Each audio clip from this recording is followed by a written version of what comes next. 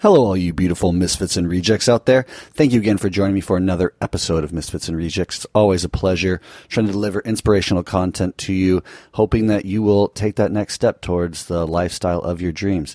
In today's episode, I chatted with Mariah Moyle, a really cool lady who has been designing her life for many years now in the way that she's always wanted, and she finds herself living in the Bahamas, in the beautiful Bahamas, and just piecing it together like a lot of us expats do.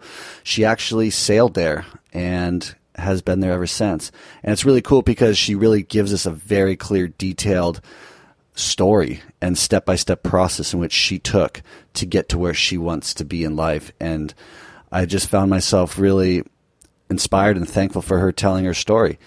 And if you like Misfits and Rejects, you can support Misfits and Rejects on Patreon.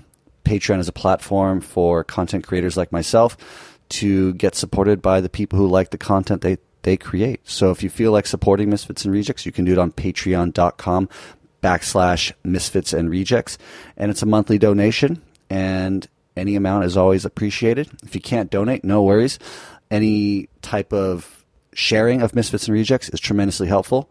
So I just want to let you know that I appreciate any type of support that you can give, and I hope you really enjoy this episode with Mariah Moyle. Welcome to Misfits and Rejects, a podcast about the lifestyle design of expatriates, travelers, entrepreneurs, and adventurers. I'm your host, Chapin Cruder. Enjoy. I didn't fit in America. With cocaine, there's just always too many guns and too many bad attitudes. I quit the limiting stories. Really try to overcome that fear. And right there, for any of your listeners, a lot of what I was to do in the rest of my life was formulated by the fact I just went and did it. Welcome to another episode of Misfits and Rejects. Today I'm joined by Mariah Moyle. She's calling, or we're chatting while she's in the Bahamas. I'm in California. And it's really cool because she reached out to me. She's a fan of Misfits and Rejects and likes the message. And when I got to learn more about her message that she's sending, it was an instant fit. Really happy to have her on the show. She has a blog called Island Mariah. She also has another company called Out Island Life. And I'm really excited just to get to hear her whole story. So Mariah, welcome to the show. Yeah, thanks for having me, Chapin. Appreciate you having me on the show. Yeah, this is really cool because I, did a little bit of research on your blog, and just some of the stories that you have on there about your personal life, I think really connect with a lot of people out there. And so, maybe you can just take us through the long, short version, whatever you want, about kind of like how you got to be an expat living in the Bahamas. Because I know there was a lot of ups and downs in life that kind of sent you in that direction. Yeah, it's can be a long story. So if you feel like listening to the whole thing, I can backtrack to when I guess it kind of started my high school years. Please, yeah, let's go. I mean, I think there's young listeners out there who are in college who I think could benefit from this. So please, by all means. All right. So I guess, I don't know, I've gotten to the point in life, and I'm sure we all kind of look back at things in hindsight, and, all the things that happened and didn't happen to get you where you are right now. And I've actually been reflecting on that quite a bit lately. But it kind of started, when I was looking at my university. And so I was, living kind of that easy childhood where I didn't have to make too many decisions and, think too much about anything. Mom and dad were kind of had the helm. And I went to apply for university, and I ended up not getting accepted to the university of my choice, which was kind of this like hippie school on the coast of the Pacific Northwest. What was it? What school was it? Western Washington University. Okay. Where'd you grow up? I grew up north of Seattle, about an hour north of Seattle. And then our family beach house was in kind of the San Juan Island region. And then I spent winters in the mountains skiing and ski racing. And so the school was up in Bellingham, kind of right by the Canadian border. And very outdoorsy, and it just kind of seemed like it would have fit. Mm-hmm. So I ended up getting accepted to this other university, to Washington State University, which is over in the wheat fields, kind of by Idaho. And that wasn't quite me. It was, country music and just a lot of flat, no trees, no mountains. So I kind of felt like a fish out of water. And so I ended up there, but that's where I met my roommate, and we lived together for a few years in college. And after I graduated from college, my uncle had given me some money to go travel, and he was a big traveler. The rest of my family wasn't so much. I had only been to Puerto Vallarta once, but traveling up and down the West Coast, camping trips and whatnot, but not world traveler. And so my uncle wanted me to travel, so he gave me some money, and I convinced my roommate to go with me. So we went on a backpacking trip for about 4 weeks, all over Europe, and that kind of opened my eyes to the world. I didn't, I grew up in Seattle, which is an awesome place. I really had no concept that there was sun in other areas of the world. I hopped on the plane and we flew up above the cloud cover, and I kind of looked around and I'm like, wow, there's sun up here. That was a huge perspective change for me. Did you ever battle with depression growing up in that kind of like cloudy environment? Because I know that would just drive me crazy.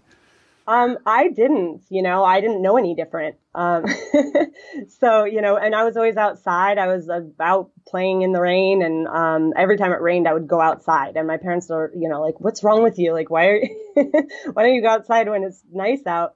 And so I just didn't really know any different. And then I ended up moving down to Tahoe with this same girl, and and there's 300 days of sun there. So I actually had a hard time with the amount of sun in Tahoe. It was like too much. I'm like, can it just be a cloudy day, please? Interesting. I want to talk about that just a little bit more, because I had a similar thing happen to me, like growing up in Southern California, which is sunny all the time, but not sunny enough for me, like to where when I finally did get to Costa Rica and spend a significant amount of time there and really just expose myself to sun all the time, 365 days a year, like, is something that really struck me as like, this is what I need in my life at all times. Like, one cloudy day is too much.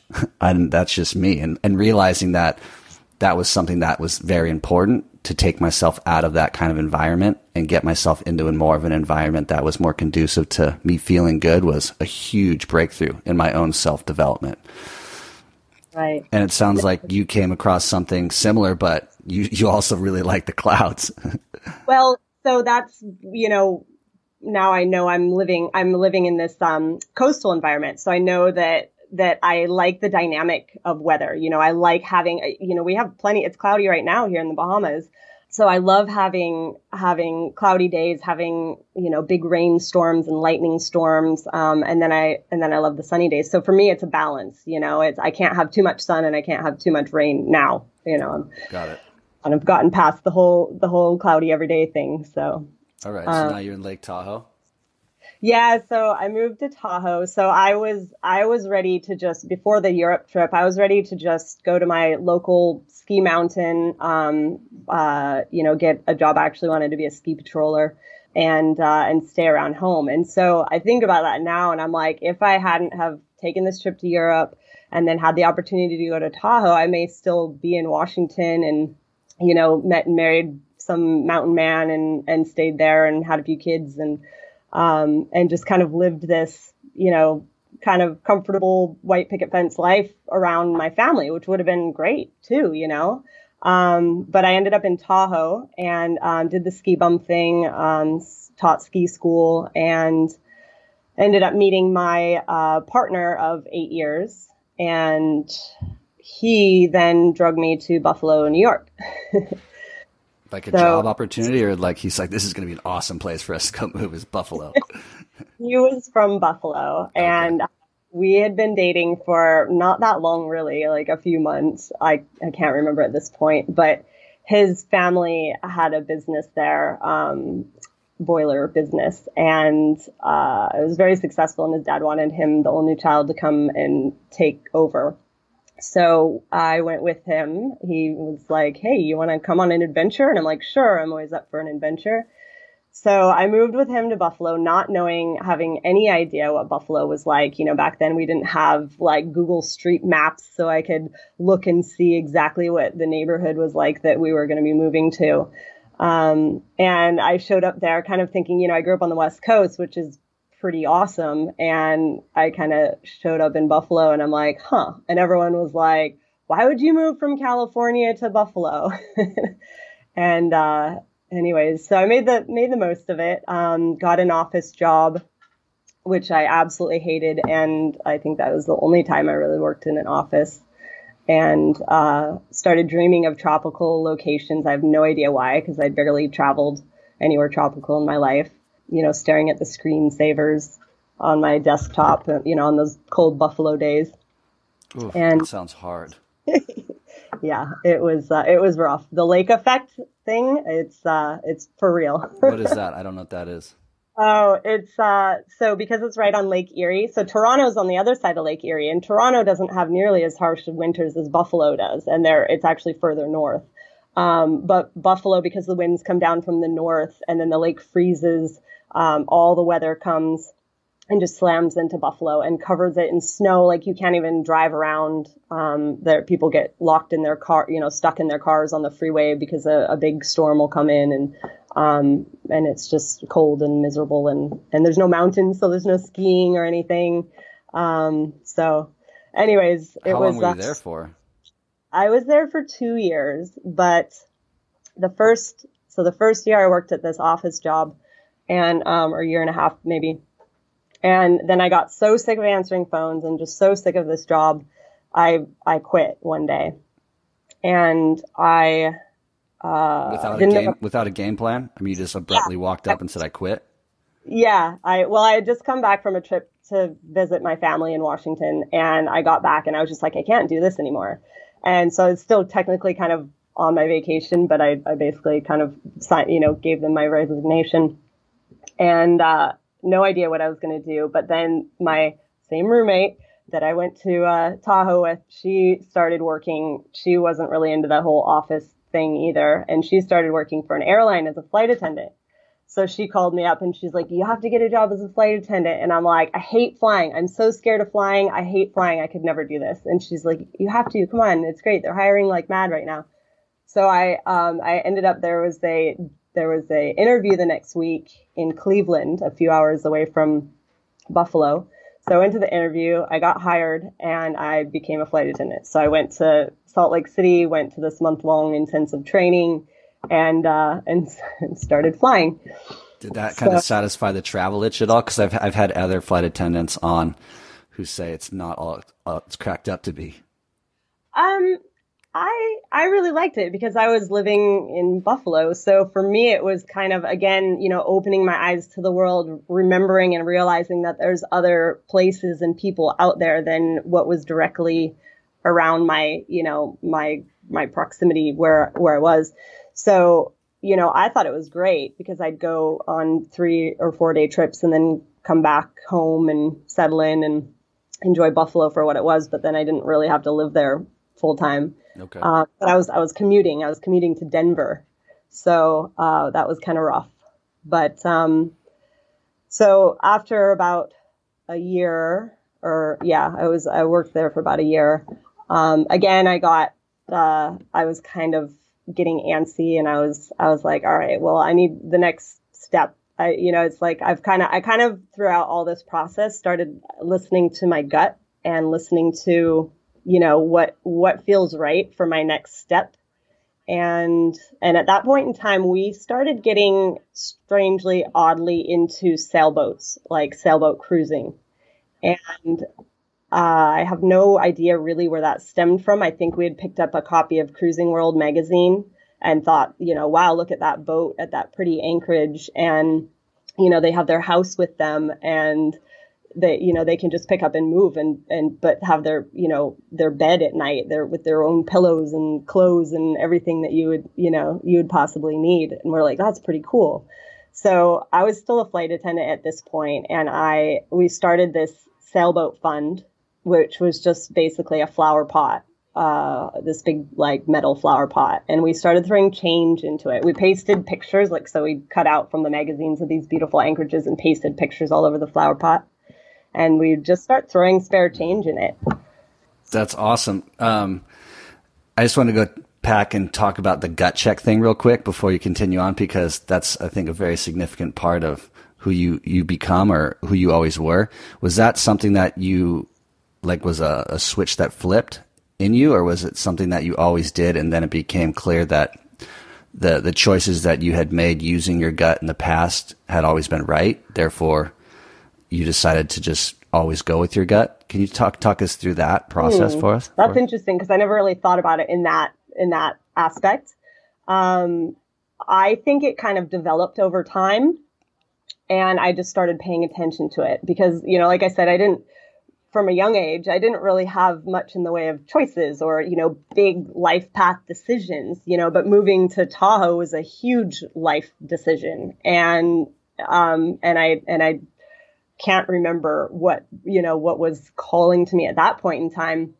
But once I started moving around and having, more decisions to have to make, again, not really like settling down for the traditional white picket fence type lifestyle, I just started listening to where mostly it would kind of come across as this unsettled feeling, or maybe a bit of depression, or just this kind of underlying dissatisfaction, I guess. And that's like a feeling in your stomach, in your heart, like in your right arm? Like, where is it? I carry a lot of emotion in my chest. And so I would probably say that, and I carry anxiety, so that, if I'm really not on the right path, like I'll have anxiety, a bit. And, but yeah, it's just, I would say it's probably just a full body kind of in my head, in my, everywhere really, that's kind of calling and pulling me in a direction. And I just kind of felt like I wasn't at home.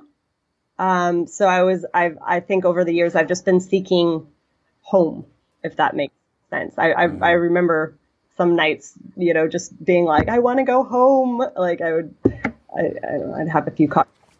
This is interesting, actually, because you can imagine people who are growing up in an environment that they don't feel comfortable in. Like, I'm using myself, for example, growing up in an environment, Costa Mesa, Newport Beach, California, where I just never felt like it was my home. But then you're conditioned to think that this is your home. And so you have this constant, like, unsettled feeling always nagging at you. And then to get out, or maybe you don't get out. Like some people, I was lucky enough to get out and really be able to contrast. Okay, yeah, the feeling was real. Like I needed to get out, and I found my home in Nicaragua. But for some, it's confusing, because this is where they were born, and this is where they're supposed to love and feel most comfortable. But if you don't, like, what do you do? And you talk about, following your gut and your intuition. And that's something I really like to bring across in these episodes, which is how I think people can identify when they're in situations that maybe might not be best for them. Right. Yeah. It's, I think with the whole home thing, kind of touching back on that, we are conditioned that where you're from, granted that you didn't move a lot when you were a child. I still call Washington home. Whenever I'm going on a trip, I say, oh, I'm going home, but it doesn't feel like home anymore. I haven't lived there basically since high school, but it's just still this, it's home, but it's not home. And so I started feeling this, like, I want to go home. I want to be home, but I don't know where that home is. So that's. So when you guys had that jar that you're filling with change and the sailing aspect of your life, you were being drawn towards sailing, was that, you think, satiating that feeling a bit? Just that mental sort of, this isn't home, I'm seeking home. Sailing feels kind of like it could be home. So I'm gonna work my way towards that. Absolutely. It did. It was once we started with this goal, with this kind of, tangible thought where we were really focused on it, that feeling was like, all right, well, we're working towards this. We're going to do it. back then we were really into reading The Secret and manifesting, creating your dreams and manifesting things into reality. So we were like, we're going to secret our sailboat. We had no idea how we were going to afford a sailboat. We're throwing spare change into a flower pot, and at the time we had bought a house. So we're like trying to pay the mortgage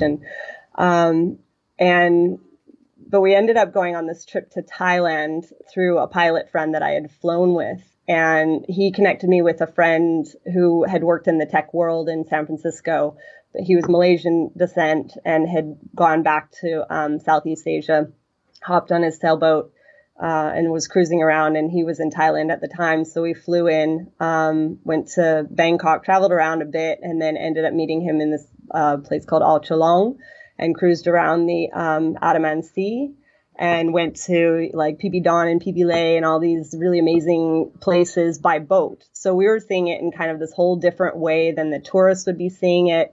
And, we were like haggling with locals about fish and, purchasing fish off them and things like that. And we were hooked. We were just like, oh my gosh, this is amazing. Like, okay, so this is just solidified, like this little sailboat fun that we were doing.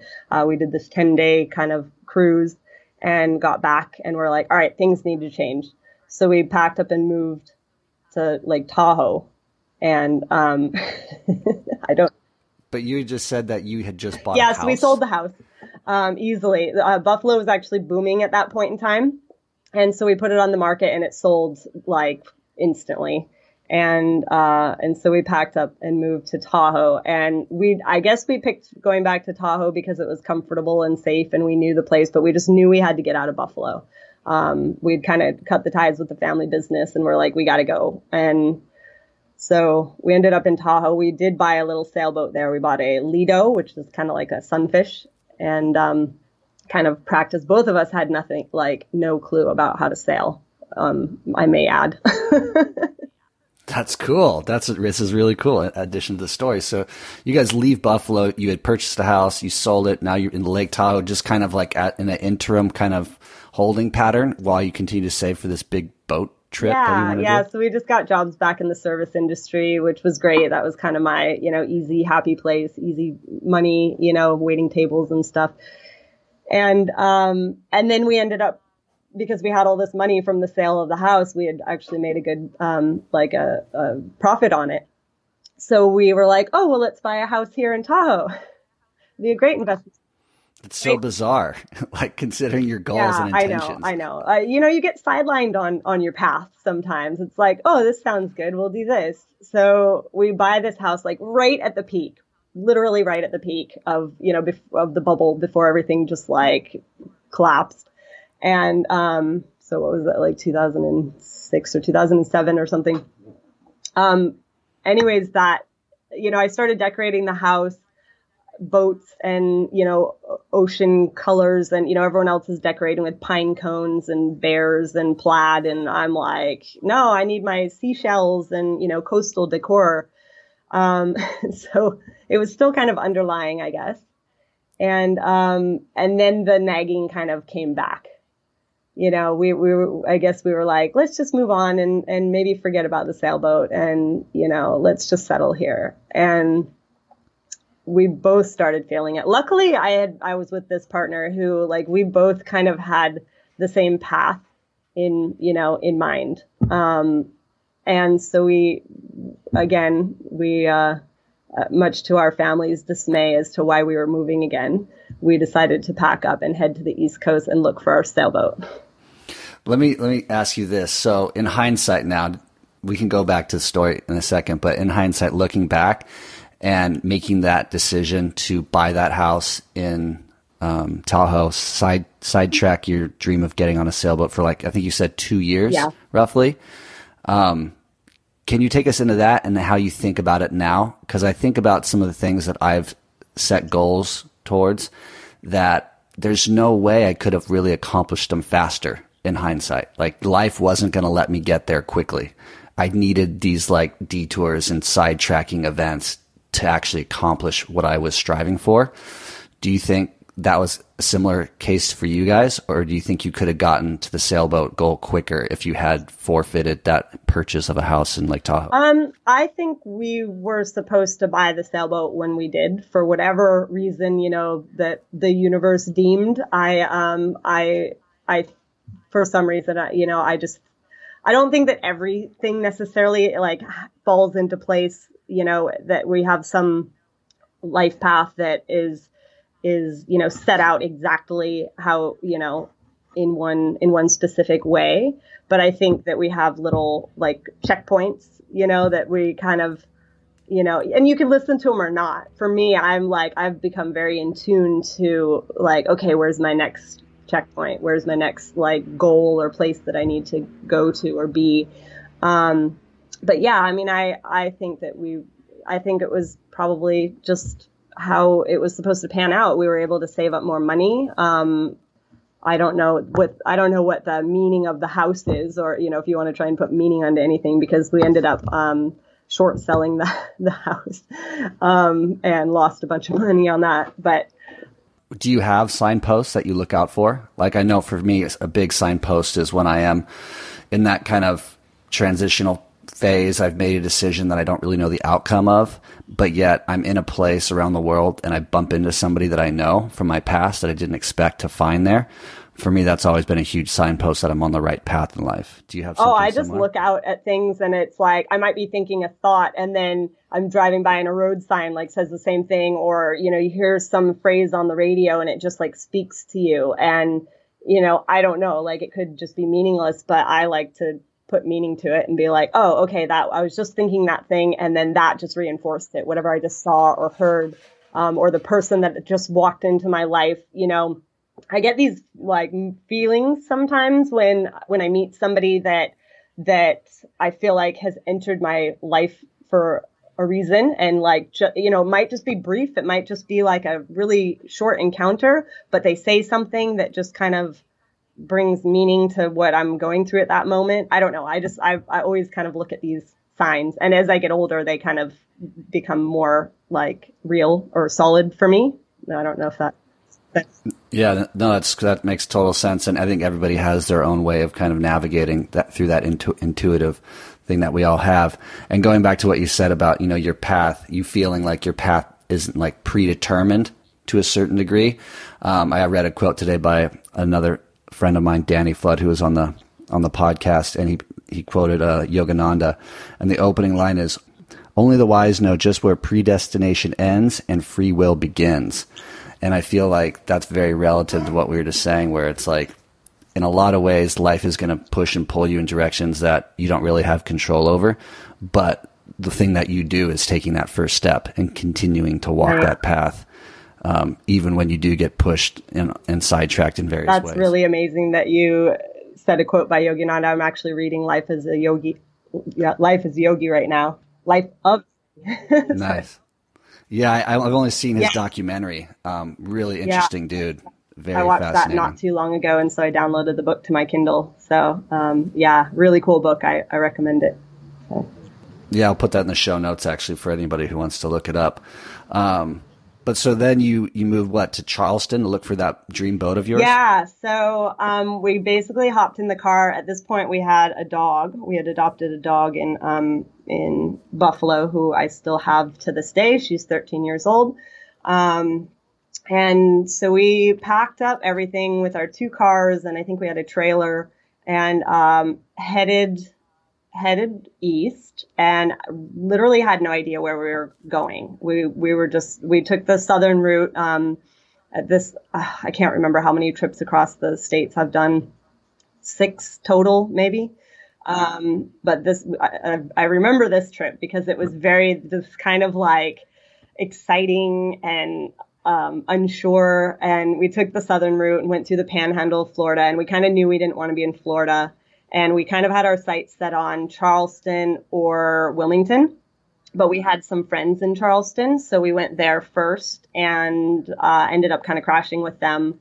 Fell in love with Charleston, thought it was the coolest city ever, and never even went up to Wilmington. We were like, nope, all right, we're staying right here. And so we rented an apartment for a while and kind of got jobs and settled in. And then we were looking for the boat at this point. This is the goal. We're doing this. And we're looking for our perfect boat. Obviously, it had to be in the right price point, and it had to be big enough. And then we adopted another dog, so then it had to be big enough for us and 2 dogs.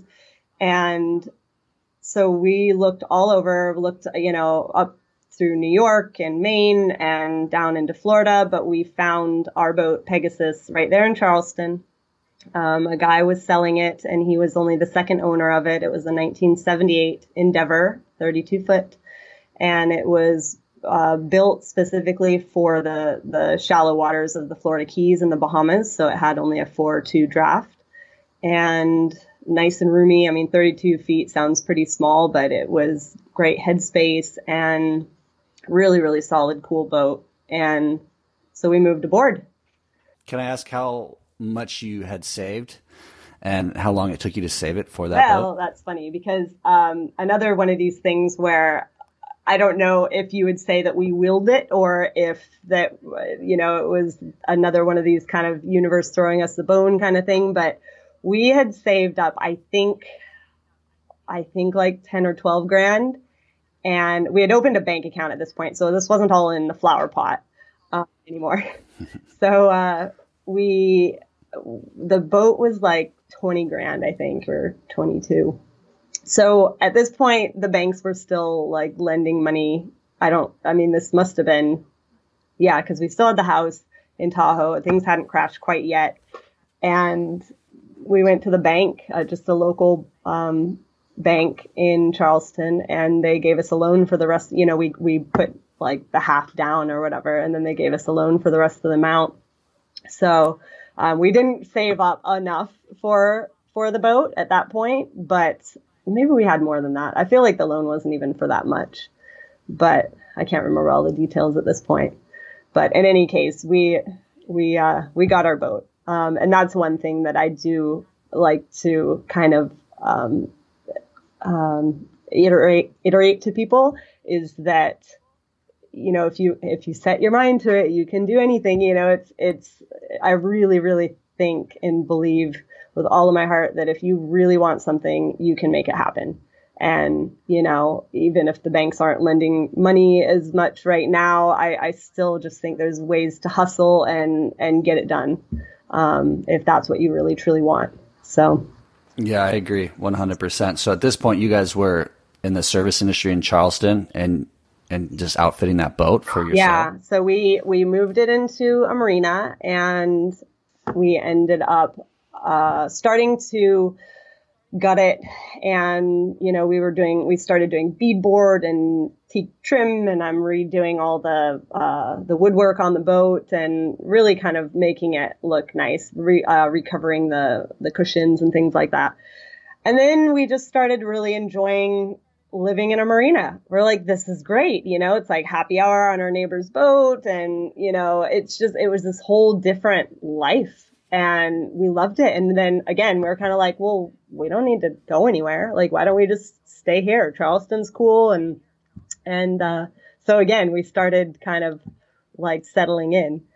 And at that point, I guess a few months in, 6 months in maybe, we met a couple who had just come back from the Bahamas for the winter. They were on a 45-foot catamaran. So it was a pretty like cushy adventure for them. And they had their daughter with them. And they came back, and they were just over the moon about their trip. And they're like, you have to go. And they would, every time we'd go over there for dinner or drinks or whatever, they would start pulling up their slideshow, and they're like, look at the swimming pigs and look at the color of the water. And it's just amazing. You have to go. So we started planning again, and same thing too. We were feeling like we needed to move, to get on the move. And so we had our sights set on a winter departure, after hurricane season. And we ended up, we started formulating a plan. If we're going to go, we might as well go big. Like, let's go down to the Virgin Islands where we can live and work and establish a whole new life down there. So we had looked at all the islands going down. We looked at all the islands that we could bring our dogs to and where we could potentially work. And the Virgin Islands just kind of looked great. And actually, whole other side note, but we wanted to open a brewery.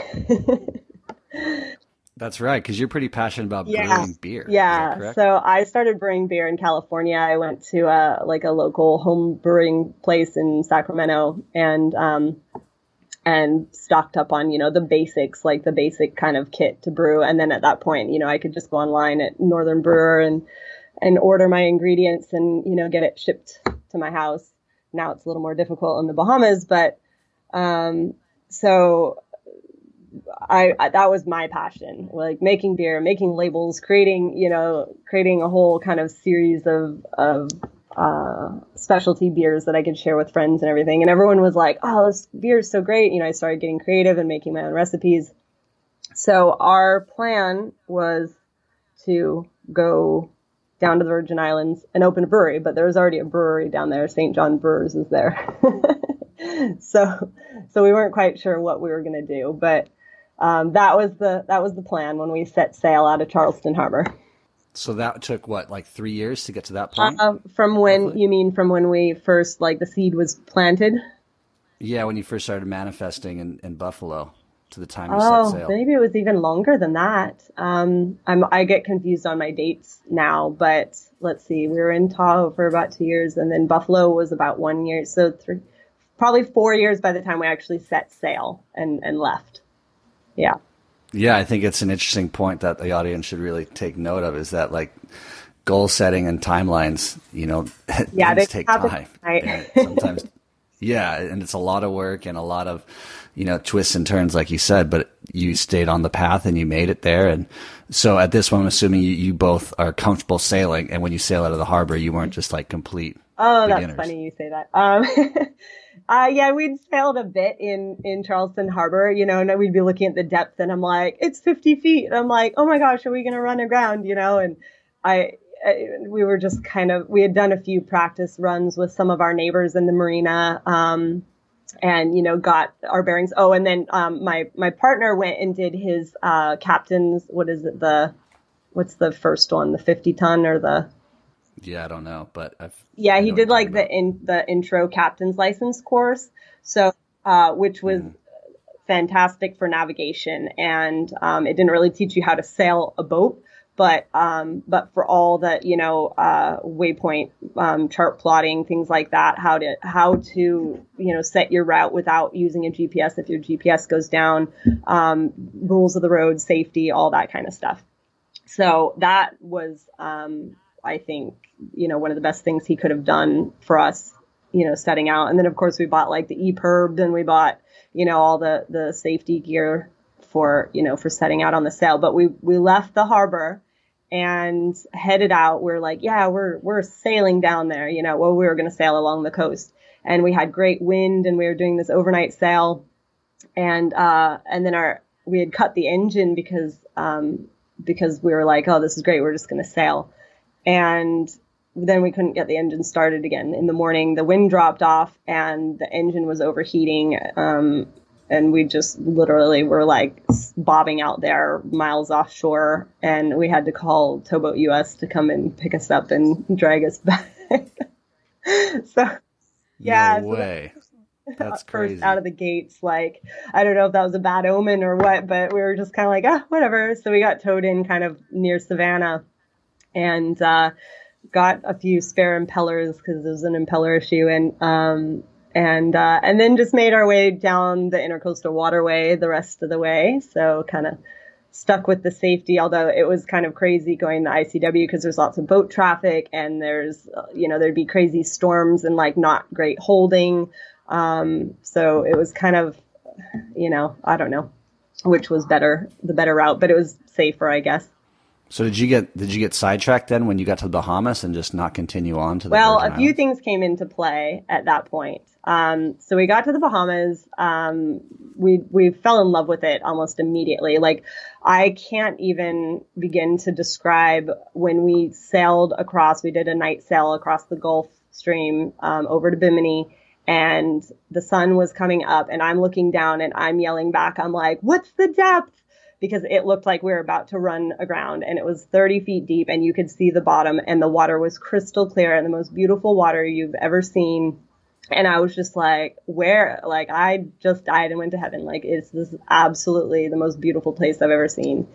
And so we ended up cruising around, went through, there's all these different island regions. So there's 700 islands in the Bahamas, for anyone who's not too familiar with the geography of it. And it spans a distance of the same as I think it's the Lesser Antilles. So it's actually a pretty big footprint. So there's different island regions. There's the Abacos, and there's Andros, Eleuthera, Exumas. So we kind of made our way through the northern Bahamas and went to Nassau, where our prop fell off. So we spent some time sitting in Nassau waiting for a new prop to show up, and then ended up in the Exumas. And that's where we kind of decided not to venture any further at that point in time. We ended up on this island called Norman's Key. And if anyone's familiar with the drug running days, it's the island that Carlos later took over when the Medellin cartel was transporting marijuana and cocaine from Colombia to the United States. That's when they had the landing strip so on. like if you've seen the movie Blow, it's with Johnny Depp. It's featured in that movie. They're like on Norman's Key, not really on the island, but it's in that movie, and it's been in a lot of documentaries and whatnot. But he took over the whole island, and so there's the old hangar and the airstrip still there, and there's a lot of really cool history and like things hidden in the bush, and walls that get uncovered in buildings, and, all these things that have just gotten overgrown. But there's a little beach bar there. And, so we ended up pulling in and dropping anchor and met the people that ran the bar and, stuck around. Like stuck around for like years? No, not years at that point. We showed up, and the owners of the bar, we just hit it off with them, or the people that were running it. It was owned by a development, and so there's kind of this crew that was running it, and so we hit it off with them and helped them, with some projects, and started, slung some drinks behind the bar to help them out and stuff. And there was literally like no one on the island. There's about population 7 people, a couple little cottages at this beach bar. And then some sailboaters and pilots that would come in periodically. And so there was a few other younger cruisers there. Like most sailboat cruisers are all retired. So there's very few that were kind of, at the time we were in our 20s, late 20s. And so there's very few other younger people, but they're kind of a crew of all these younger people started hanging out around that area. So we settled right in. And then at that point, it was actually very fortunate that we had kind of settled in. We got the dogs on land. We ended up staying in one of the cottages, kind of moved on land and setting up a little base. And then I got word that I lost my mom unexpectedly. So we had to go back to Washington, and we left the dogs there, left the boat in the care of the people at the bar, and just went back home. Took us a couple days to get there. And luckily we had met a friend who was a pilot and had his plane there, so he was able to fly us over to Nassau. But yeah, that was kind of a big part of the reason that we didn't also venture any further. Interesting. I'm sorry to hear about your mother, by the way. Then did you kind of move back, or did you go home, handle family business, and then move back to where you were in the Bahamas? So we both went back, and then I ended up staying for a few months, and my partner went back to the Bahamas to kind of, get the dogs on the boat and whatever. And then I came back with my family. My dad came with me, and my aunt and uncle, and they kind of just took a little holiday. And I think we hung out there for a while, but then I started getting kind of, antsy a bit. I was like, I don't know that I should really be this far from family right now. It was kind of not feeling that I just wasn't feeling right. So we went back to the States, put the boat up on the hard, went to Washington and stayed there till like November, till it started getting dreary again. And then kind of tried to figure out our next move, and we ended up in Florida. So sorry, this is a really long story. No, it's fine. I'm curious. So you ended up in Florida, not the Bahamas, because from my understanding, like the partner you keep referring to isn't your present day husband. Yeah. Is that So correct? I was together with my ex-partner for 8 years. We ended up getting married after 6 years. So we were married for about 2 years. And I guess after I lost my mom, the Jenga blocks, this is actually my current husband's thing, because he went through a divorce and went through this major kind of life-changing, did a lot of work on himself. And so I'm stealing it from him, but the Jenga blocks, crumbled, crashed. And it's at that point that you start to pick those Jenga block pieces back up and restack them. And you're kind of given the opportunity, I feel, at that point to restack them the way you want them to be. Maybe things just weren't quite right the way they were in your life, but like everything's already gone to shit, really. So, why not just make it how you want it to be?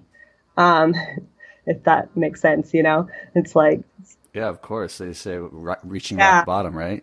Then it's time to build back up. And I was really close to my mom, and so it was definitely a hard one for me to digest. And at that point, I just kind of knew that I maybe wasn't supposed to be with this person. And, we had a lot of great adventures together, but we started settling in Florida, and he wanted to have kids. And it was something that was never really on my radar. I kind of knew from a teenager that, I didn't really ever want kids, but you don't really think about it in your 20s. You're just kind of like, whatever, like I'm having fun.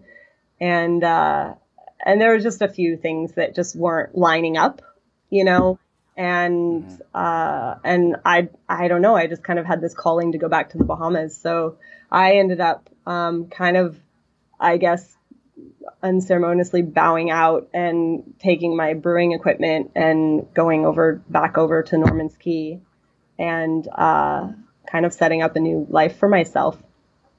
And at that point I felt great. Things hadn't really started sinking in. I think it's like I basically like, left my husband and lost my mom and, had like came to this whole new country. But I was feeling empowered. I was feeling like independent. I was doing something for myself, and it felt great. I was in a really good space at that point. And then that's where I ended up meeting my now husband, like later. We were just friends for a long time. He's 14 years older than me. So it was like, initially I'm like, oh, he's like, way older than me. That's not something I would even consider. So we were friends for a long time. He actually taught me how to kiteboard. There was a group of people there doing a construction project, building a big house compound on the island. So there was kind of a crew of guys, from the States that were into kiteboarding, but my husband's from here. He's Australian Bahamian. And, he taught me how to kiteboard, luckily, before we were together, because I don't think it would have worked very well after we got together. Of course. And so you met your husband on the islands, and you basically married and you stayed. We joke that, we didn't need Match.com or anything, just go out to a remote island with a population of 7 people and, find someone with the right amount of crazy as you. That's so cool. So then now present day, I mean, just give us a heads up, like for that period of time in which you were first in the Bahamas and back to Florida, were you working, or did you have enough saved to where you're kind of being able to be non-employed? When we went to Washington, I had gotten another waitressing job. And then when I moved to Florida, I got a job working at a boutique wine shop. I ran the craft beer section, and which was kind of a cool job. And then, when I packed up and moved. So basically, I brought my brewing equipment over there, and I was brewing beer and like, you know, selling it to people who wanted their own personalized beer, and, you know, selling it to whoever wanted some beer. So I was making money off my beer at that point. No, that's cool. Yeah, it's your side hustle. You were just making ends meet with your side hustle. That's great. Well, yeah, it was kind of my full-time hustle. But yeah.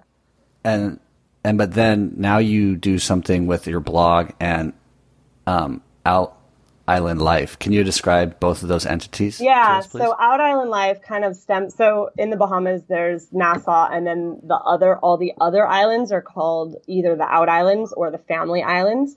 So Out Island Life is just kind of like living in the islands. So I bounced around with my husband to he's in construction, so a bunch of construction projects. And we ended up in Harbor Island, which is this cute little quaint town that has a beautiful beach and, you know, colonial cottages, and people drive golf carts around. It's this picturesque place, but I kind of had a hard time living there. I wasn't really working at that point. And so I started writing, and I've always wrote, like, I had a sail blog when we were on the sailboat, and I had a food blog at one point. And so I started this blog about living in the islands, and it was very dark at first. It was very much like, you know, the realities of paradise, that paradise isn't all it's cracked up to be, because I was losing my mind. The power was going out all the time. The water quality was like staining my clothes. It was terrible. You know, it was just, there was all these things that I kept kind of creating. So I think at that point, things just started sinking in a little bit, like my, with some of the trauma, I guess, and pain that I had gone through. And then I ended up moving so many times. Once I got to the Bahamas, we were picking up and moving, and in Harbor Island, we moved like, I think it was 7 times in the 2.5 years that we lived there. And so all of those are obviously like very traumatic for people. You know, loss of a loved one, divorce, moving. So I had all those lined up, you know, ready to give me heartache at a moment's notice. So I started kind of using the blog as this outlet, and it has since evolved into something a lot more positive. And it's focused on people that are looking to buy, build, travel, or live in the Bahamas. So, and it's an ongoing process of uploading information. I just got finished writing a travel guidebook for a publication called Moon Guides.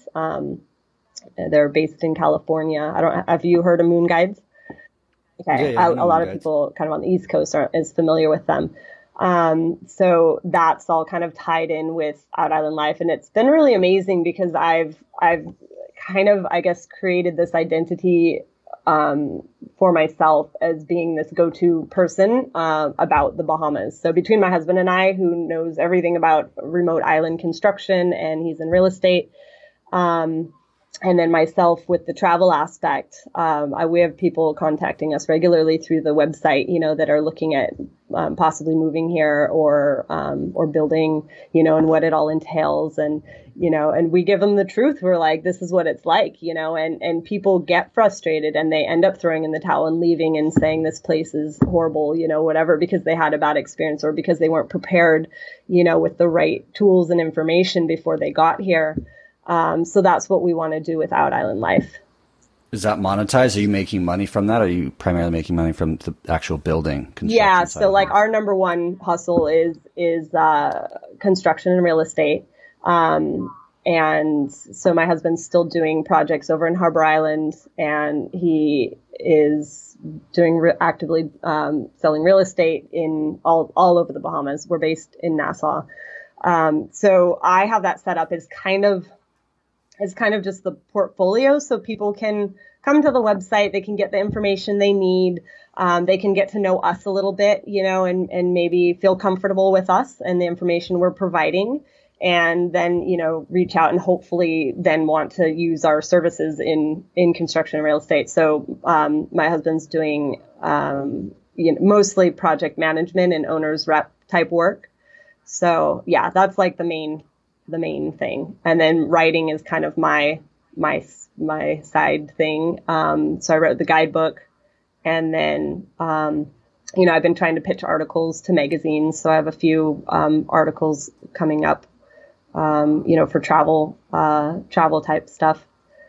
And no, it's cool. It's pretty classic, like, expat lifestyle, I'd say.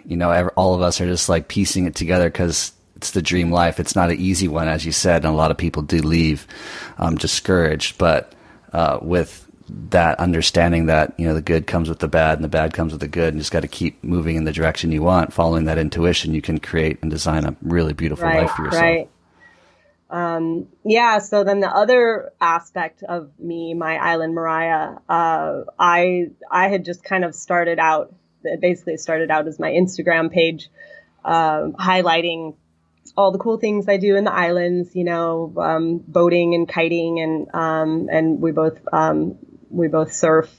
It's mostly sup surfing, cause it's very, very minimal waves here, but, just like just sharing with the world, like what it's like living on an island.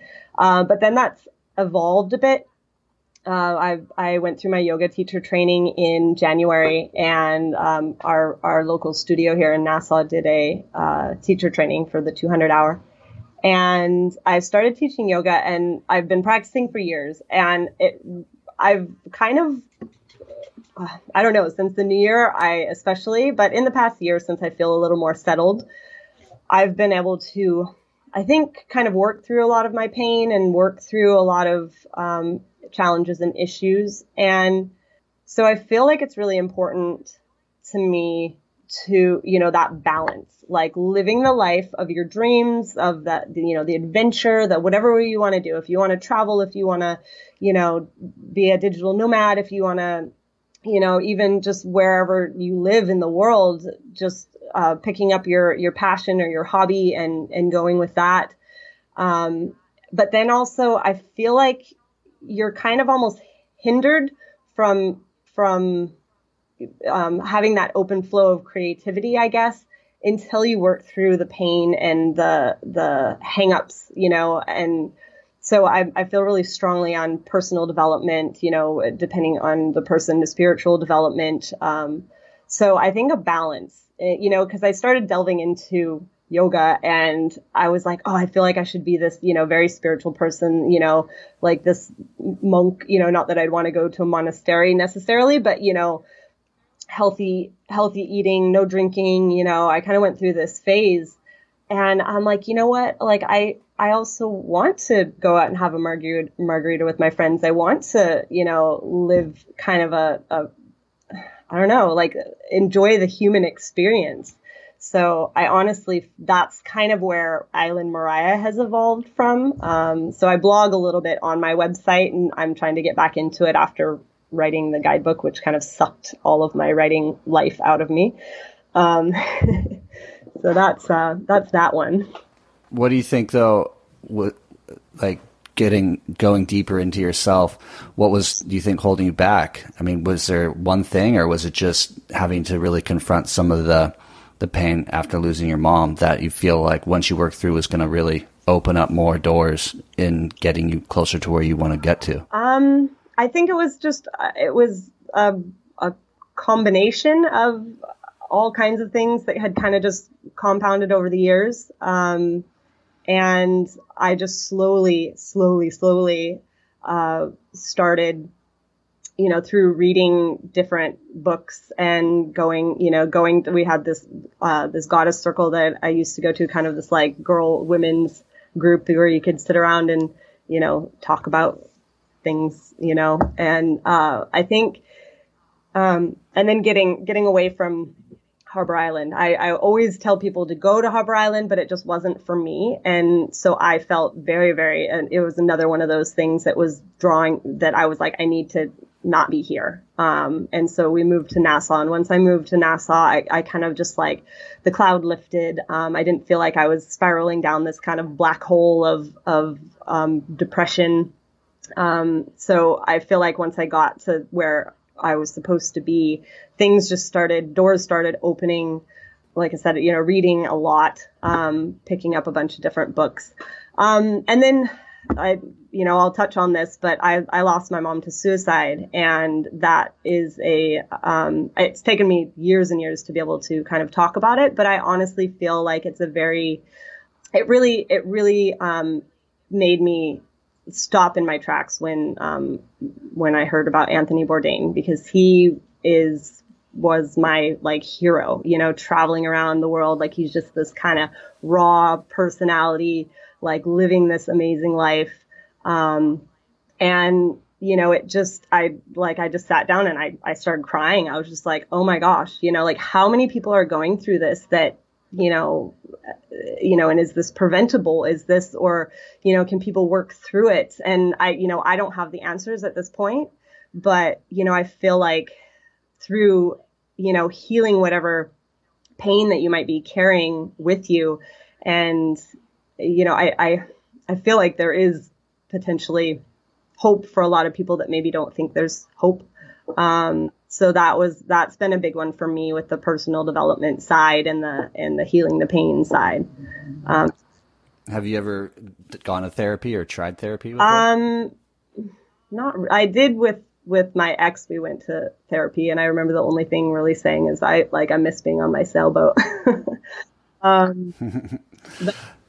That's interesting. You connected with the Anthony Bourdain thing, because I did as well. Like I can't say I've ever had like too many celebrity heroes in my life, and in fact I know I haven't. But he was one and the only one. And when he did choose to take his own life, I was shocked, and especially because in many ways I aspire to have that same kind of lifestyle, like the ability to move freely around the world, soak up the culture, soak up the cuisine, meet new people. Like it's a dream, and to find out that somebody's completely miserable when doing that was a tremendous shock, and leaves me, not knowing the right answer and not knowing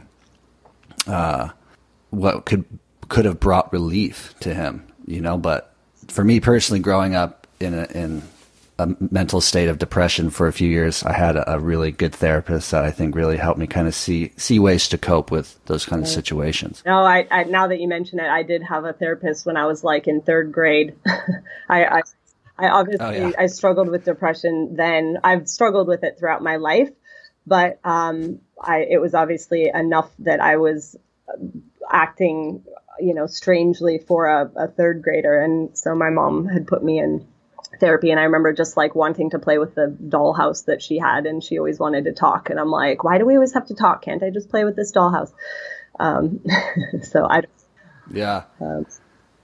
it sounds like you've definitely learned to follow your intuition. It was taking you to the Bahamas. You've met the man now of your dreams. You're living the life that, or you've shaped the life that you have wanted until recently. Do you see yourself wanting to maybe make another drastic change and leave the Bahamas, or do you think this is something that you're going to be in for the long haul? It changes. So a few years ago, we were ready to get out of the Bahamas because the previous government that was in power was just, pocketing all the money, and everyone knew it was just like a disaster. And if they were voted back in, we were ready to get out. So we were looking at Hawaii at the time. My husband's family's in Australia, and obviously my family's in the Northwest. So we're like, oh, great, middle spot. But I think we're kind of at the point that we have investments here in the Bahamas. If things are stable, we want this to be our home base. And we aren't really that interested in, I guess, going back to the States for tax reasons, obviously. We've been looking at somewhere that we want surf. Like that's, for my husband especially, that's like, all he wants to do is wake up in the morning and go for a surf, and then he'll hustle and do whatever for the rest of the day. But we don't have that here. We've been kind of looking at Central America. We're going to take a trip to Panama probably in the spring and just go check it out. We've been to Costa Rica a few times, and my husband's been in Nicaragua. We're kind of, that's potentially on the radar, just, and it might be just something that's like part-time, that we would go for a few months and just kind of get the itch, kind of taken care of, and then come back here. Cause all of our friends are here, and, we have a really great network of people. but, we'd have to kind of set up a little bit more that the digital nomad or the passive income or something in order to do that. Yeah. So, yeah. That seems to be the goal for a lot of us because I call Nicaragua home. I love it. I do still need to get out and I still want to see the world. And so having that combination of whatever, 6 months here, 6 months there, 9 months Nicaragua, 3 months somewhere else is also what I aspire to achieve. Right. Well, that's a great goal. Well, for the audience who's listening, do you have any advice or any closing thoughts, maybe inspire them to take that first step out and choosing a different life for themselves? I guess just listening. What inspires you? What drives you? What fuels you? What gets you out of bed in the morning? And listen to that. It could be just like I said, picking up a hobby that like maybe you want to play the drums or, I don't know, like just going after something that makes you happy. And if that takes you around the world to another country, that's great. If you stay right at home and, in your own backyard, that's great too. So I think just finding something that really just motivates you, that you find your drive and roll with it and listen to yourself, listen to your body. Your body's always trying to talk to you. And healing, working on your personal development, working on being the best person you can be. I agree. Well said. Thank you so much for joining me, Mariah. You can check her out at Island Mariah or Out Island Life, all about the Bahamas. And Mariah, thank you for taking the time to speak with us today. Thank you so much for having me. Thank you again for listening to Misfits and Rejects. What a cool lady, Mariah Moyle. Out Island Life, check her out, Island Mariah. She's really digging deep, creating some cool content, and I think delivering also some very inspirational stories about her own lifestyle design. Remember, if you like Misfits and Rejects and want to support Misfits and Rejects, you can do it on Patreon, patreon.com/Misfits and Rejects. And until next time, I think you all are so very beautiful. Ciao. Thank you for listening to Misfits and Rejects. I hope this inspires you to think about your life situation, where you're at, and possibly make a big decision to choose something different for yourself if you're unhappy with where you're at in life. I hope these people that I interview inspire you to go out, spread your wings, and try something new. To live a different lifestyle that maybe your whole life people were telling you was the wrong one, but when in fact it's the perfect one for you. And I'll see you next time.